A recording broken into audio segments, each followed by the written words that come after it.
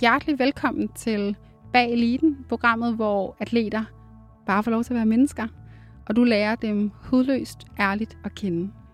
Mit navn det er Rebecca Gustafsson, og jeg er din vært. Det du starter på, det færdiggør du. Det er den mentalitet, Danmarks bedste trampolinspringer, Benjamin Kjær, er vokset op med. Og den her sætning, den stammer fra et levn fra farens militærkarriere. Og det er en sætning, som har formet hans liv i rigtig høj grad.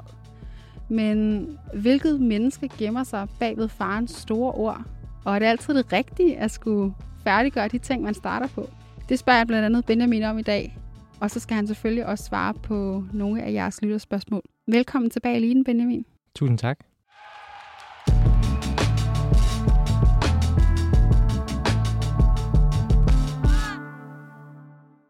Det her med trampolinspring, det er jo lidt en sport, som mange, inklusive mig selv, måske ikke kender det store til. Kan du ikke fortælle lytteren derude, hvad er trampolinspring, og hvordan bedømmes man på sporten? Jo, jamen trampolinspring, det foregår sådan, at man har en øvelse på 10 spring.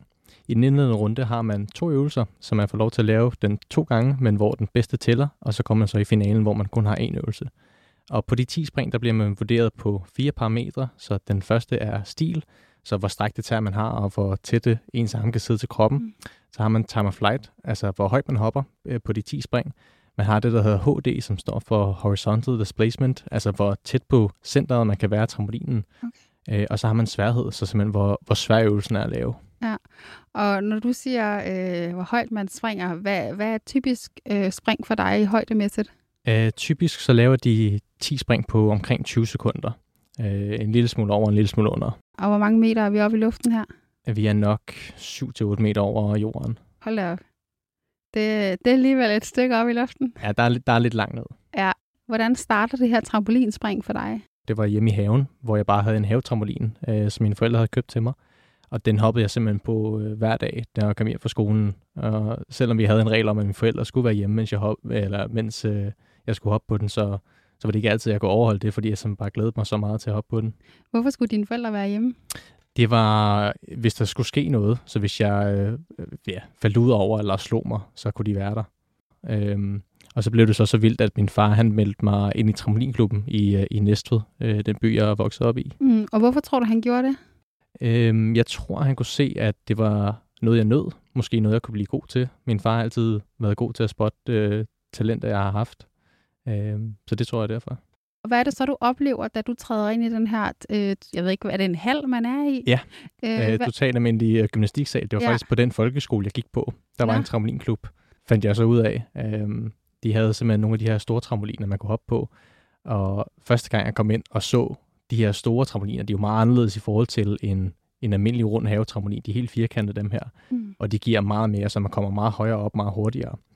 Og det var simpelthen den vildeste følelse. På det første år, der missede jeg ikke en eneste træning, fordi jeg skulle simpelthen bare hoppe trampolin hver torsdag. Som du siger, det her med, det var den vildeste oplevelse. Kan du ikke tage mig og lytter lidt med ind på sådan, hvad er det, der sker inde i dig, da du træder op på den her store trampolin for første gang? Jamen, jeg har altid haft en drøm om at blive pilot. Okay.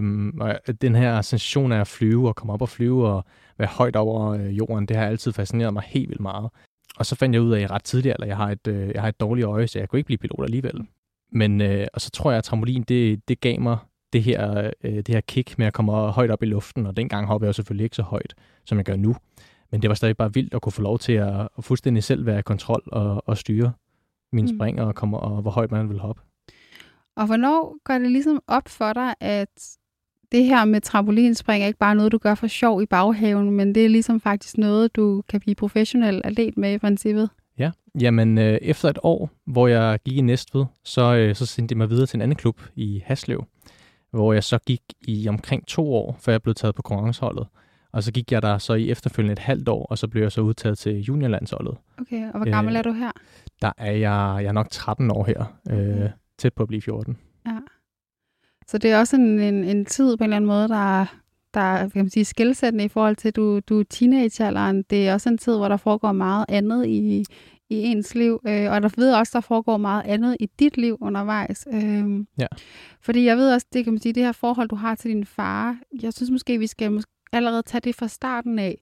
Fordi jeg ved, at han betyder noget særligt for dig. Så kan du måske ikke lige bare starte med at sætte ord på, hvad er det for en far, du voksede op med, før du ligesom rammer det her trampolinspring? Jo, jamen min far, han er i militæret. Han har været militærmand hele hans liv. Stort set fra, da han var til session og startede militæret der, så har han bare altid været i militæret og ikke lavet noget andet. Og dengang min søster og vi var små, der var han tit ude og rejse til forskellige krige. Så han har både været i Bosnien og Kosovo og også været i Afghanistan-krigen og været dernede og kæmpe. Så i meget af min barndom var han faktisk væk. Okay. Og så var det kun min mor, der passede på min søster og jeg. Og det er noget, som jeg egentlig ikke kan huske, fordi jeg også har været lille til den gang. Men når vi kigger tilbage i fotoalbumene, når min mor tager dem frem, så kan man godt lægge mærke til, at han faktisk sjældent er der. Men det er egentlig ikke noget, som jeg har fuldstændig fortrængt det, for jeg kan egentlig kun huske de tider, hvor han var der. Hvorfor tror du har fortrængt det? Jamen, jeg tror, at han har betydet meget for mig.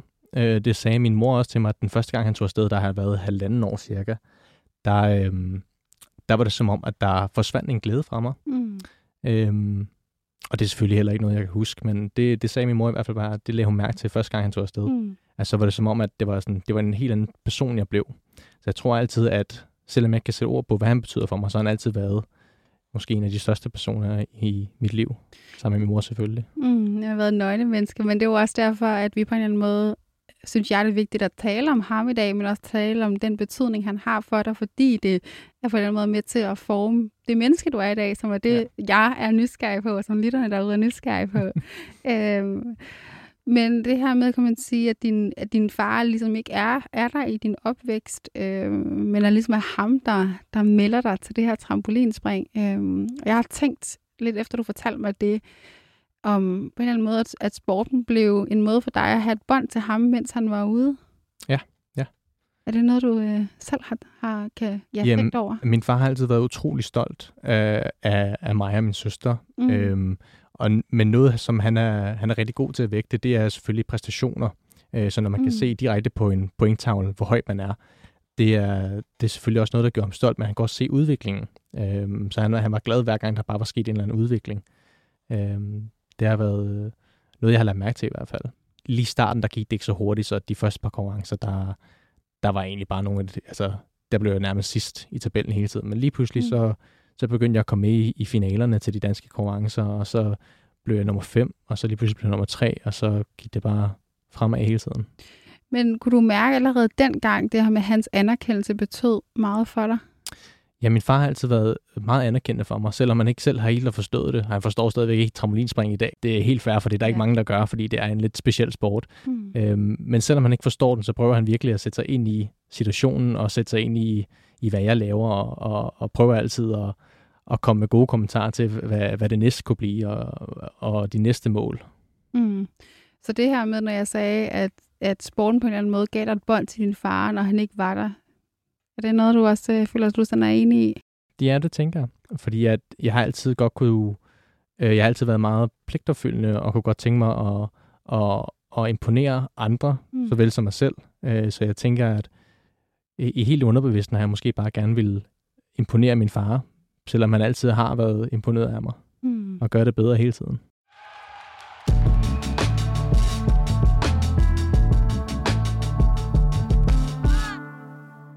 Og det du også sagde, inden vi ligesom satte os ned og optog nu her, det var, at du fortæller mig, at det her trampolinspring bliver seriøst. Der sker også en skift i dit liv, i din forældres liv, i din fars liv. Kan du ikke sætte nogle ord på, hvad er det, der sker? Jamen, det er tilbage i 7. klasse. Min far ville lige været i Afghanistan i 6 måneder. Han var hjemme til min konfirmation i maj, og så tog han afsted en måned til, og så kom han hjem. Og det var sidste skoledag i 7. klasse, så vi har lige sunget feriesange, og jeg var egentlig glad, og solen skinnede, og jeg var på vej hjem. Og så pakker jeg min taske og på vej til at tage til træning. Og så kommer min mor ind ad døren, grædende. Jeg har kun set hende græde måske 2-3 gange før i mit liv. Og så siger hun, at jeg skal lige hente min søster, og så skal vi lige sætte os op i sofaen, for hun skal lige fortælle os noget. Og så siger hun, at min far har fået en blodprop i hjertet. Wow. Og på det tidspunkt, der vidste vi ikke, hvor galt det var, vi vidste bare, at han var kørt på Rigshospitalet og blevet akutopereret. Og så går min søster og jeg hver til sit, fordi vi håndterer det fuldstændig forskelligt. Så jeg tager bare ind på mit værelse og lægger hovedet i puden og begynder at græde. Og så kommer min mor ind og siger til mig, at det forresten, det går ikke så godt mellem min far og hende. Og så kigger jeg bare på hende og spørger, om de også skal skilles. Og så siger hun, ja, det skal vi også. Så på en og samme dag, hvor jeg troede, at det var sidste skoledag, og jeg var bare glad, og det var fredag, og jeg skulle til træning og hygge mig, så river hun bare helt plasteret af. Og når jeg kigger tilbage på det, så er det faktisk sindssygt godt klaret af hende. Ja. Fordi at vi var jo allerede kede af det på det her tidspunkt. Vi vidste ikke, hvad der skulle ske. Og hvis vi så skulle tage på Rigshospitalet og se min far, og der gik en måned, og hun så fortalte os, at de også skulle skilles, så tror jeg bare, det har været hele situationen om igen. Ja, så har du reddet plasteret af endnu en gang. Ja, så i dag der er jeg sindssygt glad for, at min mor faktisk håndterede det på den måde, hun gjorde, for det har også været sindssygt svært for hende, ligesom det var for os. Men det har uden tvivl været den allerbedste måde at komme igennem det på. Ja, hvis vi lige bliver lidt i den dag, i lidt mere tid, sådan, hvad er det, som du siger, du går ind og græder på værelset, sådan, og hvad er det, der sker for dig? Du siger, at din verden falder sammen. Sådan, hvorfor er det? Det er så, kan man sige, selvfølgelig efterstående nok, er det voldsomt, men hvad er det særligt, der gør, at det her faktisk får hele din verden til at vælte? Jamen, jeg tror, at alle børns største frygt, det er at miste en forælder, eller begge forældre. Og lige i det her tidspunkt, der troede jeg, at jeg havde mistet min far. Så der sker det, at vores nabo kører os til Slagelse kaserne, hvor min fars bil holder, han har været på arbejde. Og så kører min mor, så min søster og jeg ind til Rigshospitalet, og så ser vi ham. Og der er han er lige blevet færdigopereret. Det var gået super godt. Han var faktisk fint og tilfreds, var vågen. Og vi kom ind og snakkede med ham, og det var nærmest som om, der slet ikke var sket noget. Havde du slet ikke sådan lidt ondt i maven? Eller var jeg var lige ved at besvime. Det tænker jeg vil være nemlig. Det var meget overvældende for mig at komme ind og se min far, som jeg aldrig nogensinde har set, være syg eller skadet eller noget som helst, lige pludselig ligge i en hospitalseng. Så jeg er faktisk lige ved at besvime, og ender med at kan se, og bliver en sygeplejerske flytter mig over i en anden hospitalseng, hvor jeg lige kan ligge ned. Wow. Men så derfra, så går det egentlig ret fint. Så går der et par dage, så bliver min far udskrevet og kommer hjem igen. Og så fortsætter hverdagen egentlig ret stille og roligt, og så er han selvfølgelig på blodfortyndende medicin. Men det her med, ja, nu har nævnt før det der med, som man siger, din far virker jo som til at være den her meget stærke mand, har jeg lyst til at sige, særligt mentalt. Ja. Og meget af det her på en eller anden måde lidt anker, føler jeg lidt i dit liv i hvert fald. Ja. Hvordan var det på en eller anden måde også at opleve for dig, at han lige pludselig var sårbar? Det var ret skørt, fordi at jeg har jo altid set ham som, altså min far har altid været en af de største rollemodeller for mig. Begge mine forældre har været det faktisk. Men han har altid været så mentalt stærk, og han har været nærmest mentalt uudbrydelig. Altså man kunne ikke bryde ham ned på nogen måde. Lige meget hvad min søster og jeg har gjort i opvæksten, så var han der bare altid. Og han var urokkelig. Så det var simpelthen så sindssygt at se ham lige pludselig være dødelig på en måde. Ja. Selvom man selvfølgelig godt ved, at han er det. Så det var lidt skørt. Ja, jeg tænker også, at går der noget op for dig omkring dig selv, at du måske heller ikke er urokkelig? Jamen, det vidste jeg egentlig længe. Fordi jeg havde også... jeg gik igennem en del af min skolegang fra 0. til 5. klasse, blev jeg mobbet. Så jeg havde egentlig ikke det største selvværd igennem hele den periode. Og så fra 5. til 7. klasse, altså resten af skolegangen der, havde jeg så skiftet skole og fået det væsentligt bedre. Så jeg vidste allerede godt, at mit mentale, det var ikke det bedste. Men jeg så altid op til min far for at få det samme, som han har. Og det tror jeg også har hjulpet mig rigtig meget igennem min trampolinkarriere. Fordi at det her med trampolin, det er, at du har et forsøg. Nu her i år har de lige gjort det sådan, så man har 2 forsøg i den indledende runde, men før i tiden, der havde man 2 øvelser, hvor begge 2 galt. Så det var ligesom det her one-shot, man havde. Der skal man være mentalt sindssygt stærk. Ja, du nævnte, det var sådan en ubarmhjertig sport på den måde. Ja, det er 10 spring. Hvis du ikke laver alle 10 spring, hvis du ikke laver dem perfekt, så er der bare en anden, der gør det. Så du har den her ene chance. Det er ikke noget med, at du kunne vinde i overtiden. Det er de 10 spring på 20 sekunder, og hvis du ikke laver alle 10, så er du ude. Jamen, jeg så, når du siger det nu, får det mig også til at tænke på sådan det her med, at altså du er også, udover at du selvfølgelig ser op til din far, fordi du beundrer ham, og det er menneske, men det her med, din far er så stabil og urokkelig, den mentalitet giver på en eller anden måde mening, at du så også ser op til ham i forhold til trampolinen, fordi det er jo det, du har brug for. Du har brug for, at du kan levere 10 spring urokkeligt og stabilt fuldstændig hver gang. Og det giver super god mening, at det så ligesom er den måde, du så søger derhen, tænker jeg i hvert fald. Ja. Fordi det er netop den der, på en eller anden måde, kontrol, har jeg lyst til at sige, man har brug for. Fuldstændig. Det er sindssygt vigtigt, at man er i kontrol, fordi at det kan godt være, at du er verdensmester i træning, men hvis du ikke kan overføre det til konkurrence, så kan det være ligegyldigt. Fordi der er ikke nogen dommer, der nogensinde kommer og ser din træning og dømmer dig som verdensmester der. Det er kun de 10 spring, du laver i finalen til VM, der gør det til verdensmester. Ja, så du er nødt til fuldstændig at have kontrol over hver eneste lemme, har jeg lyst til at sige. Ja. Men for ligesom at komme tilbage til den her dag, fordi jeg ved også, at den på en eller anden måde, det her med din far får en blodprop, får også en afgørende betydning for din karriere og dit forhold til din far. Så hvad er det, der ligesom så sker efterfølgende? Jamen efterfølgende, så kommer han på blodfortyndende medicin, hvilket betyder, at han ikke må rejse med militæret længere. Så derefter, så må han ikke længere komme ud til forskellige krige og hjælpe til der. Så han er på en måde grounded. Han er hjemsendt, arbejder kun i Slagelse kaserne.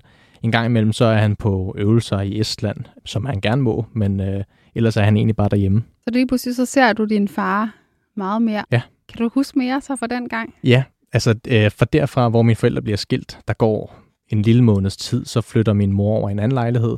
Så bliver min far boende i det hus, vi havde i Næstved. Og så har jeg egentlig bare en 2 ugers periode hos hver. Og mine forældre er stadig rigtig gode venner, og vi har holdt jul og mange store arrangementer sammen stadigvæk. Så der er ikke noget dårligt blod mellem dem. Så vi har altid, min far har altid afleveret mig hos min mor, og så har de drukket en kop kaffe, og så har han taget hjem igen. Og så der har altid, det var egentlig meget naturligt lige pludselig, at mine forældre, de var stadig sammen, men de boede nærmest bare hver for sig. Men du har jo stadigvæk den her oplevelse af, på en eller anden måde, at dit fundament bliver fjernet fra dine fødder. Hvad føler du, hvis det ikke er så det her princippet, det her med, at dine forældre går fra hinanden? Fordi det er jo egentlig, det virker til at være rimelig roligt. Hvad tror du så, det er, der gør, at du på en eller anden måde føler, at din verden falder sammen? Jamen, hvis man skal se tilbage til den dag, tror jeg det bare fordi, at jeg er bange for at miste min far. Og det kan jeg også mærke, at det er faktisk stadigvæk hæmmet af, at hvis han ikke svarer inden for en vis tid, nogle timer, så sidder jeg altid og tænker, gud, shit, er det sket igen? Eller et eller andet. Ja. Og der er jo aldrig sket ham noget, siden der han har haft det rigtig fint, men man har altid den der bagtanke, at hvad nu hvis det er sket igen, og den her gang er der ikke nogen til at holde øje med ham. For dengang, der lagde han faktisk selv mærke til det, og gik op til sin chef, som fik ham til at ringe efter en ambulance. Men nu, når mine forældre bor hver for sig, så sidder man og tænker, er der nu nogen, hvis det skulle ske igen? Jeg kan godt forstå, at du ser op til din far, for han virker som et helt vildt menneske, og bare kunne opdage sin eget blodprop, der er vej. Det tænker jeg, at det ikke er færreste mennesker. Jeg tror, at han fortalte det som, at de har lige fået nogle øl på arbejde. Det var også den sidste arbejdsdag. Så var han gået ned til sit kontor, og så han godt mærke, at det snurrede lige lidt i venstre arm. Ja, og så tænker jeg, og så pakkede han sit kontor sammen, så det stod pænt, for han er en militærmand. Og så gik han op til chefen og sagde, kan du ikke lige ringe efter en ambulance? Jeg tror, jeg skulle have en blodprop. Og så der var skybrud, så de kunne ikke flyve ham med lægehelikopteren, så det var 180 timer i ambulancen fra Slagelse til Riget. Det har han vist taget meget cool. Jeg blev nysgerrig på, har din far nogensinde vist dig på en eller anden måde den sårbarhed, eller han måske var bange i det øjeblik, eller har han altid været cool, som du siger? Jeg har set min far være sårbar på forskellige perioder, hvor det... jeg kan ikke huske dem specifikt, men jeg kan godt huske, at jeg har set ham være sårbar, men lige i den periode, der var han egentlig, og det tror jeg også, at han havde brug for at vise os børn, at bare rolig, jeg er her stadigvæk, der er ikke sket noget. Så der var han egentlig helt cool. Men jeg har da set ham være sårbar en gang imellem. Og det tror jeg også, at hvis man aldrig nogensinde lukker sine følelser ud, så vil man heller ikke fungere ordentligt. Det er jo også det, den her podcast handler om, også bevise om, at atleter, som alle andre mennesker, er jo også hele mennesker med følelser og så videre. I er heller ikke maskiner, der bare leverer. Overhovedet ikke. Selvom der kræver lidt kontrol, at du er for den hvad kan man sige, trampolin. Men for ligesom også at komme tilbage til den betydning, det jo har for dig, det her, kan man sige, den her hændelse, der sker, og din trampolinkarriere. Kan du ikke se, sådan, hvad er det, der sker netop for efter det her, efter dine forældre bliver skilt, og efter din far får den her blodprop? Jamen, så er han jo hjemsendt, som jeg sagde tidligere. Og så betyder det også, at han kunne komme til alle mine konkurrencer. Han arbejdede jo bare i Danmark, og så i weekenderne, så havde han ikke det store at lave, og så kunne han tage til konkurrencer i Haslev, eller København, eller Fyn, eller Sverige, Tyskland, hvor vi har været. Så var han bare taget derned for at støtte mig. Og det er han også den eneste person, der nogensinde har gjort. Han har været til stort set samtlige af mine konkurrencer siden da. Bortset fra dem, hvor jeg har været i det helt store udland i Japan og USA. Men alle konkurrencer i Europa har han stort set været til. Så han simpelthen stået på sidelinjen. Og hvad har det været for en oplevelse, det her med at kunne dele med din far, efter du kan man sige, har haft den her hændelse, der på en eller anden måde har sat sin sorg, men har du så kunnet dele det her med ham? Hvad har det betydet for dig? Det tror jeg er vores hemmelige bånd. Det er noget, som kun min far og jeg, vi har. Som kun min far og jeg, vi forstår. Selvom min mor og min søster selvfølgelig er stolte af mig, så er det kun min far, som er der hver gang og ser mig og forstår den fulde proces. Så jeg tror, at trampolin er et helt specielt bånd, min far og jeg har, fordi han bare ved 100%, hvordan det ser ud til konkurrencerne og hvordan det foregår. Har det også i høj grad noget at gøre med det, der driver dig til at udvikle dig på trampolinen? Ja, han har altid givet mig det her motto med, at det, man starter på, det skal man også blive færdig med. Da jeg rigtig begyndte at gå til trampolin, der havde jeg faktisk også, jeg gik også til svømning og nogle andre sportsgrene samtidig. Og så fandt jeg ud af, at jeg ville faktisk helst gå til trampolin. Og så sagde min far, at okay, men så skal du lige gøre sæsonen færdig i svømning, og det var ikke noget med, at man stoppede midt i sæsonen. Så han har altid givet mig det her motto med, at når du først har gået i gang, så går du all in på det også, og du gør det færdigt. Det her med, at du ved det på en eller anden måde, det bånd, som binder dig til ham, særligt trampolinen på en eller anden måde bliver jeres særlige sprog. Det gør også sådan lidt nysgerrig på, sådan netop som jeg siger, at om på en eller anden måde nogle gange du bliver ved i sporten, har lyst til at sige for hans skyld, eller for jeres bånds skyld. Ikke at jeg ikke tænker, at du 100% selv har en indre motivation. Jeg har altid gjort trampolin, fordi at det gør mig glad. Og fordi at jeg synes, det er sjovt. Og jeg har altid sagt, at den dag, jeg ikke synes, det er sjovt længere, så stopper jeg. Så når det er en pligt at komme til træning, så stopper jeg. Og jeg har faktisk aldrig tænkt over det, for jeg har aldrig tænkt over at stoppe rigtigt, over hvilken betydning det vil have, hvis jeg stoppede. Også over for min far. Fordi jeg ved, at han er lige så motiveret for det, som jeg er. Og han vil hjælpe mig så meget, som han overhovedet kan, for at komme til de mål, som jeg kan. Men også fordi, at min far også sagde, at selvfølgelig skal du blive ved med at hoppe. Der er VM om 6 måneder. Så det var da en selvfølge, at man skulle da gøre det godt dertil. Og man skulle træne sig op til at se, hvor godt man kunne blive placeret. Jeg er nysgerrig på, sådan, har du nogensinde gjort noget, der sådan gik imod din fars ord? Ja, det har jeg da helt sikkert. Jeg har aldrig rigtig løjet over for mine forældre på den måde. Da vi var små, så det var ret et kendetegn for min søster og jeg, at min søster, hun skulle undgå at gøre 3 dårlige ting om måneden. Jeg skulle gøre 3 dårlige ting. Så jeg har måske altid været et dydsmønster i mine forældres øjne. At de ville måske bare gerne have, at jeg også brød linjen en gang imellem. Og skulle lære det. Det kan jeg godt genhente til. Jeg har aldrig været rigtig kontroversiel over for mine forældre. Hvad er det mest kontroversielle, du kan huske, du har gjort for din barndom? Ja, nogle gange, hvis jeg skulle blive i SFO'en, og så er jeg taget hjem, fordi jeg ikke gad at være der. Det tror jeg er måske det mest kontroversielle, jeg har lavet. Der har sikkert også været nogle andre hændelser, men jeg kan ikke huske meget fra den tid længere. Nej. Jeg tænker måske også, at det du i højere grad måske ikke rigtig går imod, det er den her, som man siger, kontrol eller pligtopfyldenhed, og det der med at kunne give slip. Det kan også god mening, du dyrker en sport, som er meget kontrolbehov. Sådan, hvorfor er det vigtigt for dig på den måde at have kontrol? Hvis jeg skal reflektere helt indad, så tror jeg, at fordi jeg netop blev mobbet her fra 0. til 5. klasse, jeg fik at vide, at jeg ikke var god til noget. Og jeg havde ikke så meget kontrol over klassen, og jeg var ligesom bare ham, som der ikke rigtig var nogen, der gad være venner med, og fik at vide, at du var ikke god til noget, Benjamin, så du kan lige så godt droppe det. Wow. Så jeg tror, at lige pludselig så fik jeg fik den her succes inden for trampolin, og det kom jo ikke med det samme, men det kom, fordi jeg godt kunne lide det, og så lige pludselig kom der en succes.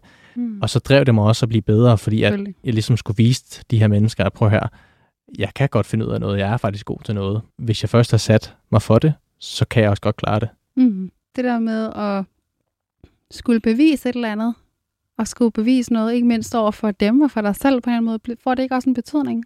Jo, at skulle bevise noget? Ja. Jo, altså jeg har altid været meget konkurrencedrevet, så jeg har været konkurrencemenneske hele livet, og har godt kunne lide at gøre det godt og bevise mit værd. Så det har jeg altid godt kunne lide.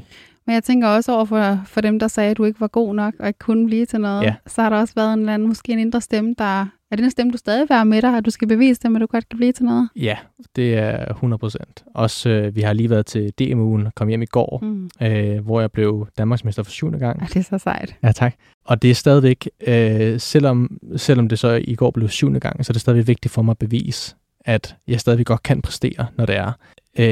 Og det kommer enhver topatlet også til at sige, at du kan ikke præstere hver gang, for der kommer altid til at være en downperiode, eller en dårlig konkurrence, eller whatever. Så for mig var det sindssygt vigtigt for at kunne bevise, at lige her til DM, der kan jeg godt, og der kan jeg godt blive Danmarksmester igen. Tror du, at hvis du ikke ligesom var blevet mobbet, har oplevet den her modgang i form af at vide, at du ikke var god nok til noget, at du så måske var blevet lige så god trampolinspringer?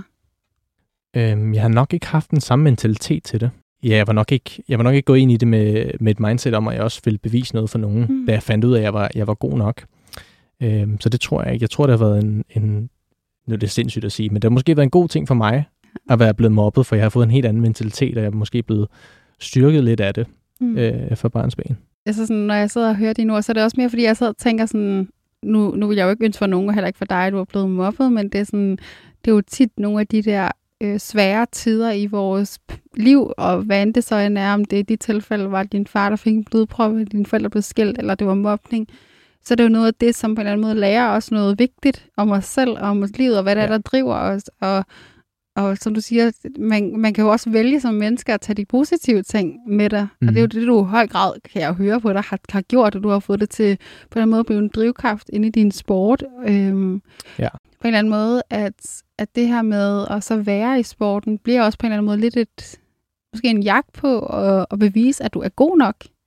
Ja, jamen helt klart. Og jeg tror, mit endelige mål, og så også en af mine største drivkræfter, det er også OL. For det tror jeg måske, at det endelige mål, det er ligesom beviset for, at hvis man kan smide OL-kortet, så er der ikke mere bevis. Altså så har du bevist alle, at du er god nok. Og jeg har jo været til mere samtlige konkurrencer. Jeg har været til EM, VM, World Games og European Games. Gjort det rigtig godt til mange af de her konkurrencer også. Men jeg tror, at OL, det er ligesom slutstationen for rigtig mange atleter. Så du har tænkt dig at stoppe efter OL? Nej, jeg stopper den dag, det ikke er fedt længere. Det ikke er fedt længere, Men jeg har tænkt, at det vil simpelthen være dumt at stoppe nu, før jeg har været til OL. Og simpelthen ikke at give det den chance. Fordi at nu føler jeg også, at jeg har et talent, som jeg har set. Jeg er stærkt mentalt, og det synes jeg også vil være ærgerligt, hvis jeg så lod det gå til spil. Og ikke har bare prøvet det at give det en ordentlig chance. Ja, jeg tænker også måske sådan at kunne på en eller anden måde give den der fortælling tilbage til dem, der har fortalt, at du ikke er god nok, at du ligesom sådan har bevist over, hvis det bare for dig selv, at du er så god nok i forhold til de ting, du selv har sat dig for og gerne vil nå. At det på en eller anden måde også beviser, at både det talent, din far så i dig, og det talent, som du selv på en eller anden måde begynder at gå op for dig, du har, hvilket jeg også vil sige, du har, 100%, at det faktisk er, at du er god nok. Ja. Og det er jo sjovt, for jeg har ikke nogen kontakt til de her mennesker længere. Så jeg vil aldrig nogensinde... Det er jo ikke fordi, at hvis jeg kom til OL, at jeg så vil skrive til dem, at nu har jeg ligesom været til OL. Smid OL-kortet. Ja, nu smider jeg OL-kortet. Det er jo slet ikke det, der vil ske. Men jeg tror også bare, at for min egen skyld, så vil jeg simpelthen ikke lade den mulighed gå til spil. Nej, også bare fordi det er... Altså, inklusiv mig selv, er det jo den ultimative oplevelse, når man som atlet ser på tv, hvad er det, man... En ting er, hvad der driver en, men hvad er det, der ligesom sådan, at kunne være den ultimative oplevelse? Det tror jeg, de færreste ikke vil sige OL. Nej, jamen det er det. Altså jeg tror ikke, der er nogen atleter, i hvert fald på topplan, som ikke vil sige, at det største, det er OL.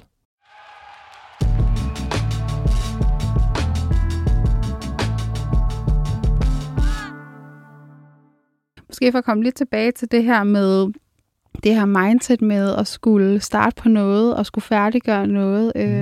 Jeg ved også, at du har meget gennem dit liv gået sådan meget sådan lige igennem tingene. Altså, du tog direkte en gymnasieuddannelse til Team Danmark på 4 år, og så tog du direkte ind og har læst en bachelor i softwareudvikling. Ja, jeg havde lige et sabbatår indimellem. Du havde lige et sabbatår. Ja. Det var også planlagt sabbatår, ved jeg. Ja, det var planlagt. Ja, jeg søgte faktisk ind på min universitetsuddannelse, hvis jeg skulle skifte mening.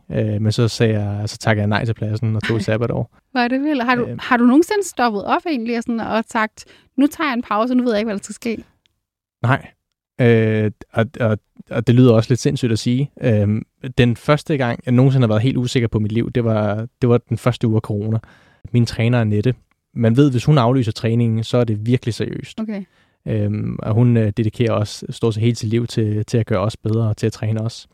Så da hun skrev inde på vores Facebook-gruppe, at træning er aflyst det næste stykke tid, så vidste jeg ikke lige, hvad jeg skulle gøre med mig selv, fordi så kunne jeg ikke tage til træning.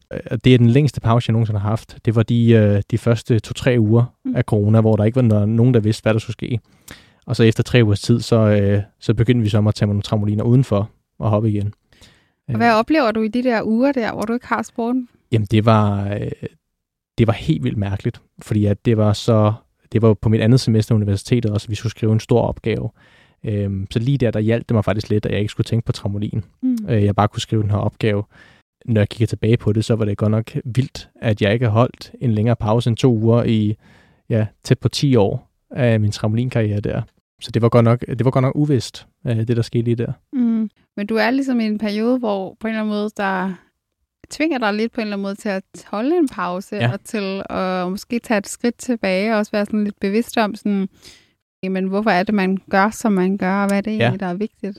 Ja, det er det, som du også siger, at hele mit liv har egentlig været planlagt fra den ene tid til den anden, og vi tænker altid 3-4 år frem, fordi så tænker jeg, okay, OL i 24, eller så hvordan skal øvelsen se ud til VM i 23, og vi har altid tænkt langt frem, og det var også det, jeg gjorde allerede der. Hvor kommer den sådan mentalitet fra, eller den tankegang fra? Jeg tror, det kommer måske også til dels fra min far, men også fra min træner, det her med at tænke lang tid frem og vide, hvordan man planlægger ting.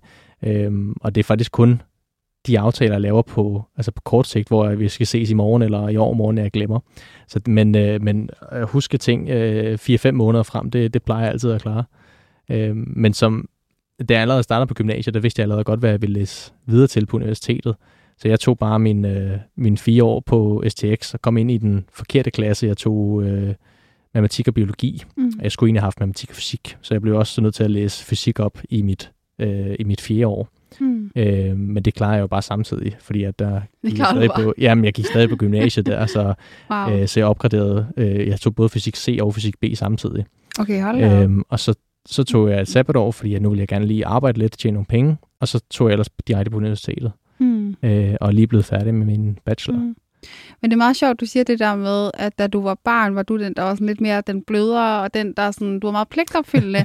Og så sådan, når du sidder og fortæller om det, du gør nu, du ved, du har den her karriere, så tog du bare lige de her fag. Altså sådan, det står lidt i kontrast, for det bevidder du næsten om et menneske, lidt eller din far, som har den her evne til bare sådan stå igennem alle udfordringer. Ja.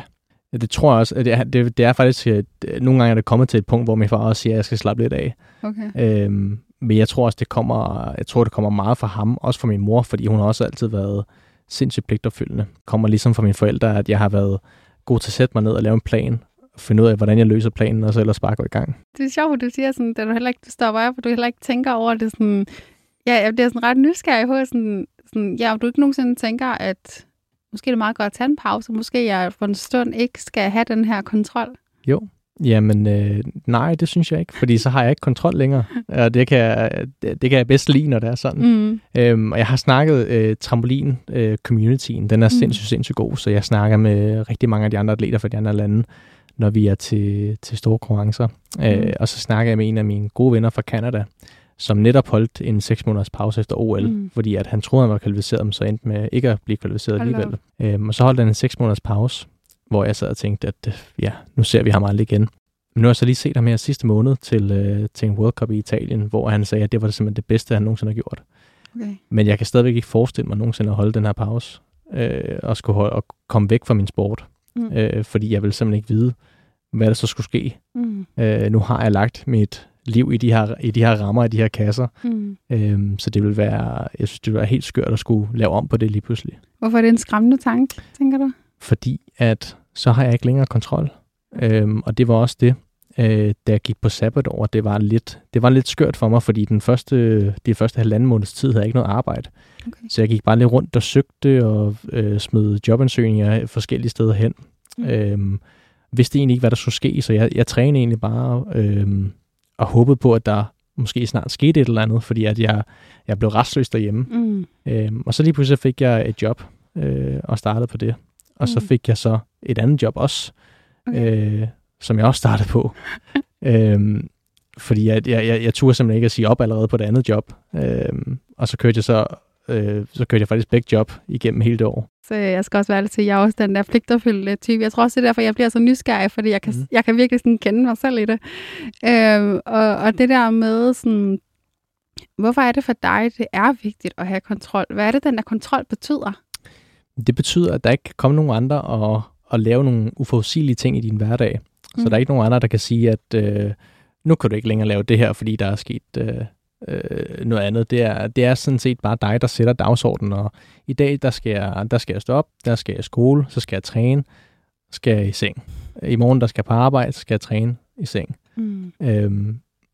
Så man har hele tiden den der kontrol over sine planer, man ved hele tiden, hvad der skal ske. Der kommer ikke nogen uforudsigelige ting lige pludselig. Og hvorfor er uforudsigelige ting skræmmende? Det er de så vist heller ikke, men det er mere, hvis man så ikke ved, hvad der skal ske bagefter. Jeg synes, det er skræmmende.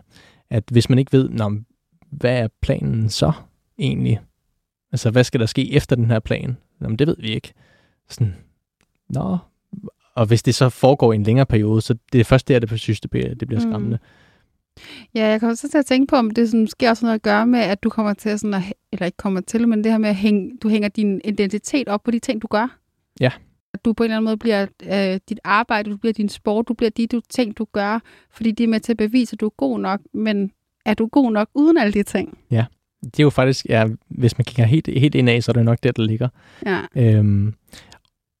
Og hvis jeg måske kigger helt ind i mig selv, så er det måske også der ligger, at jeg vil gerne, grunden til, at jeg har den her kontrol, det er, fordi jeg gerne vil bevise for mig selv, at jeg er god nok. Og det er også derfor, at jeg har gået hele universitetsuddannelsen igennem, uden at på noget tidspunkt at tænke at droppe ud.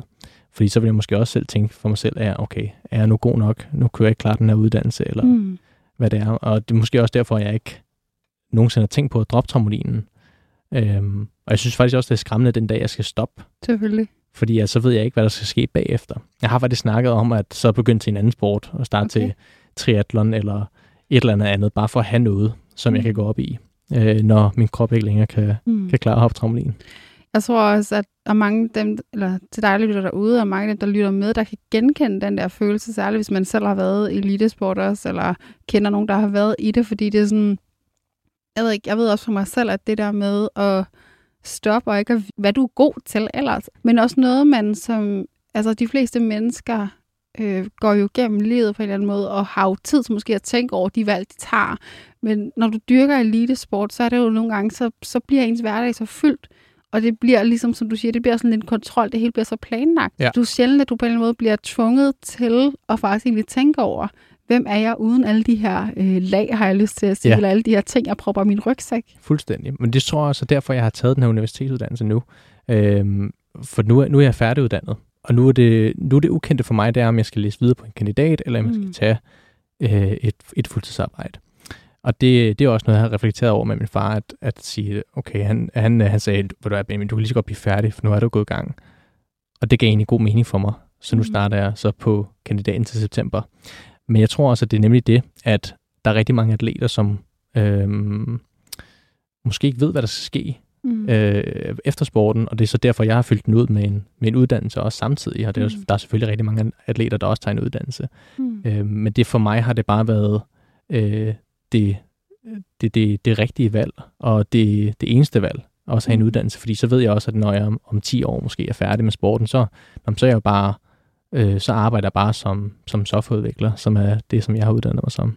Men hvad tror du, der ville ske, hvis du nu ikke havde softwareudviklingen, og du ikke havde sporten? Det tør jeg slet ikke tænke på. Jeg stiller også nogle svære spørgsmål, jeg ved det godt. Det er totalt hypotetisk. Jeg vil ikke vide, hvor jeg vil være i verden, fordi jeg har nærmest også lagt hele min base her i København, fordi den er tæt på mit studie, og tæt på mit arbejde, og så kører jeg så til Haslev for at træne. Så måske ville jeg slet ikke bo i København, måske ville jeg stadig bo i Næstved. Okay. Arbejde der, lave et eller andet der, hvis jeg ikke havde hverken min sport eller min træning. Måske havde jeg lavet noget helt andet. Jeg har altid været fascineret af USA og Kalifornien. Måske boet derovre et par år. Gjort en anden sport. Bare lavet et eller andet, fordi at jeg bliver sindssygt restløs, hvis jeg ikke har noget at lave i bare 2 timer. Så det kan jeg næsten ikke klare. Og hvad tænker din familie om, at du er så på en eller anden måde så kontrolleret? Min far og min mor, de siger tit til mig, at jeg skal slappe lidt af. Og jeg skal huske at slappe af. Jeg skal huske at sove specielt. Fordi at det er også med det seneste par opgaver på universitetet, så har jeg tit siddet til 2:00 om natten og skrevet opgaver, eller fundet ud af løsninger til forskellige problemer på de her opgaver. Så jeg har ikke altid været sindssygt god til at sove. Jeg har bare levet på 5 timer søvn for at komme igennem dagen. Og det virkede en periode. Så lige pludselig så lagde jeg mærke til, at alle mine konkurrencer bare gik dårligt. Og jeg kunne ikke forstå, hvorfor det gik dårligt, fordi jeg var jo fint nok i træning. Fint nok både i skolen og til diverse andre ting. Men så lige pludselig lagde jeg mærke til, at okay, jeg er faktisk sindssygt træt igennem hele min hverdag. Og så begyndte jeg at sove mere. Det er derfor, mine forældre simpelthen siger til mig nærmest hver dag, at jeg skal huske at sove, og jeg skal huske at slappe af. Og du tænker ikke, at det er noget, som du selv på en eller anden måde kan finde ud af, og altså, give slip på den der træng til, at du skal nå det hele til bestemte tidspunkter? Nej, altså jeg er ret tidsoptimistisk. Så jeg plejer altid at sige, at når jeg er færdig om en time, så går der 1,5 time. Så jeg prøver altid at blive færdig til tid, men ender altid med at være færdig lidt over. Så jeg ender altid med at løbe efter mig selv, for at blive færdig med alle mine opgaver. Det er vildt interessant, de ting, vi er inde på nu, men det er også sådan, på en eller anden måde, for at starte lidt op på nogle af de ting, du har sagt, og sådan din fortælling, så er det jo også sådan, du er på en eller anden måde også et sted, føler jeg, hvor du måske er i gang med, og som du siger, det der med at gå indad og finde ud af, sådan, hvorfor er det, du gør de ting, du gør, men også være bevidst om, altså man siger, at det her med kontrol, det giver dig også sådan, selvfølgelig en masse positive ting, og de ting, du opnår, så du er 7 gange Danmarksmester, det er jo helt vildt. Ja, altså sådan, tak. Det er jo vildt, at du bliver ved med at kunne være på din niveau og kunne udvikle dig. Hvad er det for en atlet, eller hvad er det for en Benjamin, du tænker, du kommer til at være i fremtiden? Kommer du måske til at slippe speederen lidt? Jamen, nu starter du så på kandidaten. Og jeg har hørt det første semester, det skal blive ret hårdt. Heldigvis har jeg en rigtig god studiegruppe, som har hjulpet mig igennem det meste af bacheloren også. Og vi har planer om at fortsætte også på kandidaten, så jeg tænker, at det kommer bare til at køre egentlig, som det gør nu. Og det er også det der godt lide med, at det er kontrolleret, at det er egentlig den samme uddannelse, bare nogle andre kurser. Så jeg tænker, at det kommer til at køre på fuldstændig samme hastighed. Fuldstændig har den samme hastighed. Ja. Og så har jeg allerede kigget på mit schema og forklaret mit arbejde, hvilke dage jeg kan arbejde. Men du er ikke bange for, at du ligesom din far på en eller anden måde ligger en dag og vågner op en dag, hvor det sover i venstre arm? Man kan jo aldrig vide, og om det skete for min far på grund af sundhedsmæssige problemer, eller om det var på grund af stress. At min far, han ryger også og har gjort det meste af livet, fordi det var bare normalt dengang. Ja, selvfølgelig. Så det kunne selvfølgelig godt ske. Det håber vi 7-9-13, for det ikke sker. Og nu har jeg også hørt en masse andre forskellige radioprogrammer med folk, der lige pludselig bare ender i en grøft, fordi de er besvimet i bilen på grund af stress. Det bliver dig. Det håber jeg. Og jeg tænker også, der kommer jeg kommer til at opleve det, før det kommer dertil. Du kommer til at være bevidst om, hvad der foregår inde i dig. Jeg havde lige et kort øjeblik under mit 4. semester på studiet, hvor at jeg faktisk tænkte, at jeg havde stress.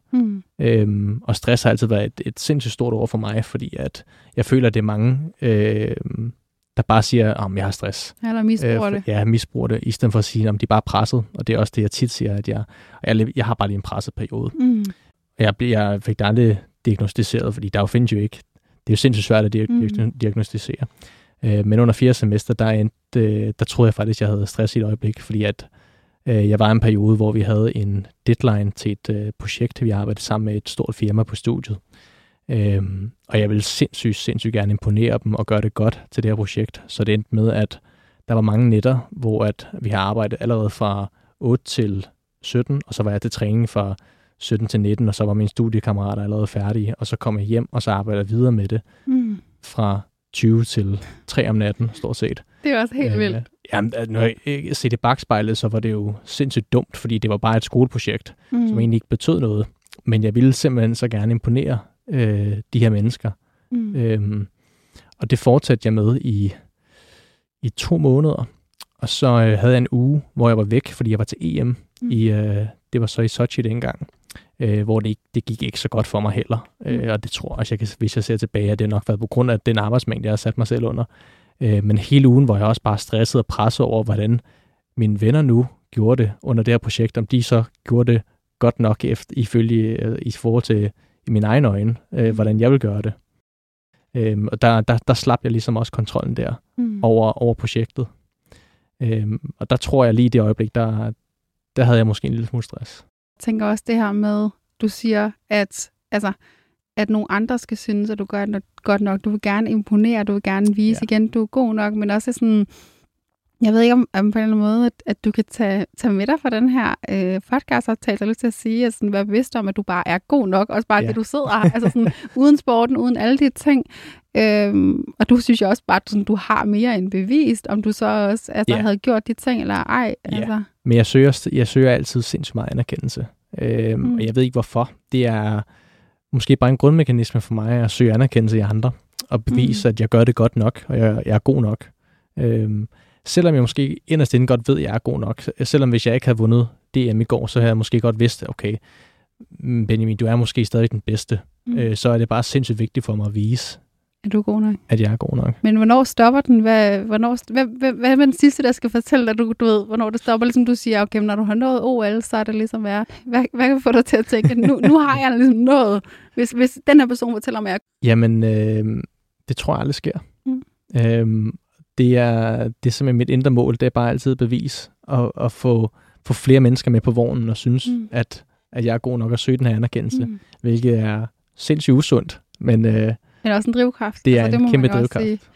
Og det er jo også det der med at være bevidst om, altså jeg tror, at det vigtigste, man jo så kan sige med det, er, at så længe man er bevidst om de ting, man gør, så har det selvfølgelig også, altså alting har jo nogle negative konsekvenser. Bare det at dyrke elitesport har jo også nogle negative konsekvenser, men så længe man er bevidst om, at de er der, så kan man jo også tage de positive sider med sig. Uden tvivl. Uden tvivl. Jeg tror mere, det er den der med altså, bevidstheden, der i sidste ende er det vigtige. Det er ingenting bare, hvis du gjorde det, uden at du var bevidst om det, så tror jeg i højere grad, at det vil ende med at bide dig i halen på et tidspunkt. Ja, og det er også det, som mine forældre konstant gør, og siger til mig, at husk nu at slappe af, hvis nu I skulle miste bevidstheden over det her en dag. Så er du fuldstændig tilbage igen i kontrol på den måde. Jeg synes, det har været vildt fedt, og på en eller anden måde også sådan, jeg føler mig sådan, nu forstår virkelig sådan, hvorfor det er, at du gør, som du gør, og hvad det er, der betyder noget for dig. Og jeg synes også med de ord, at der skal vi gå til lytternes spørgsmål. Ja.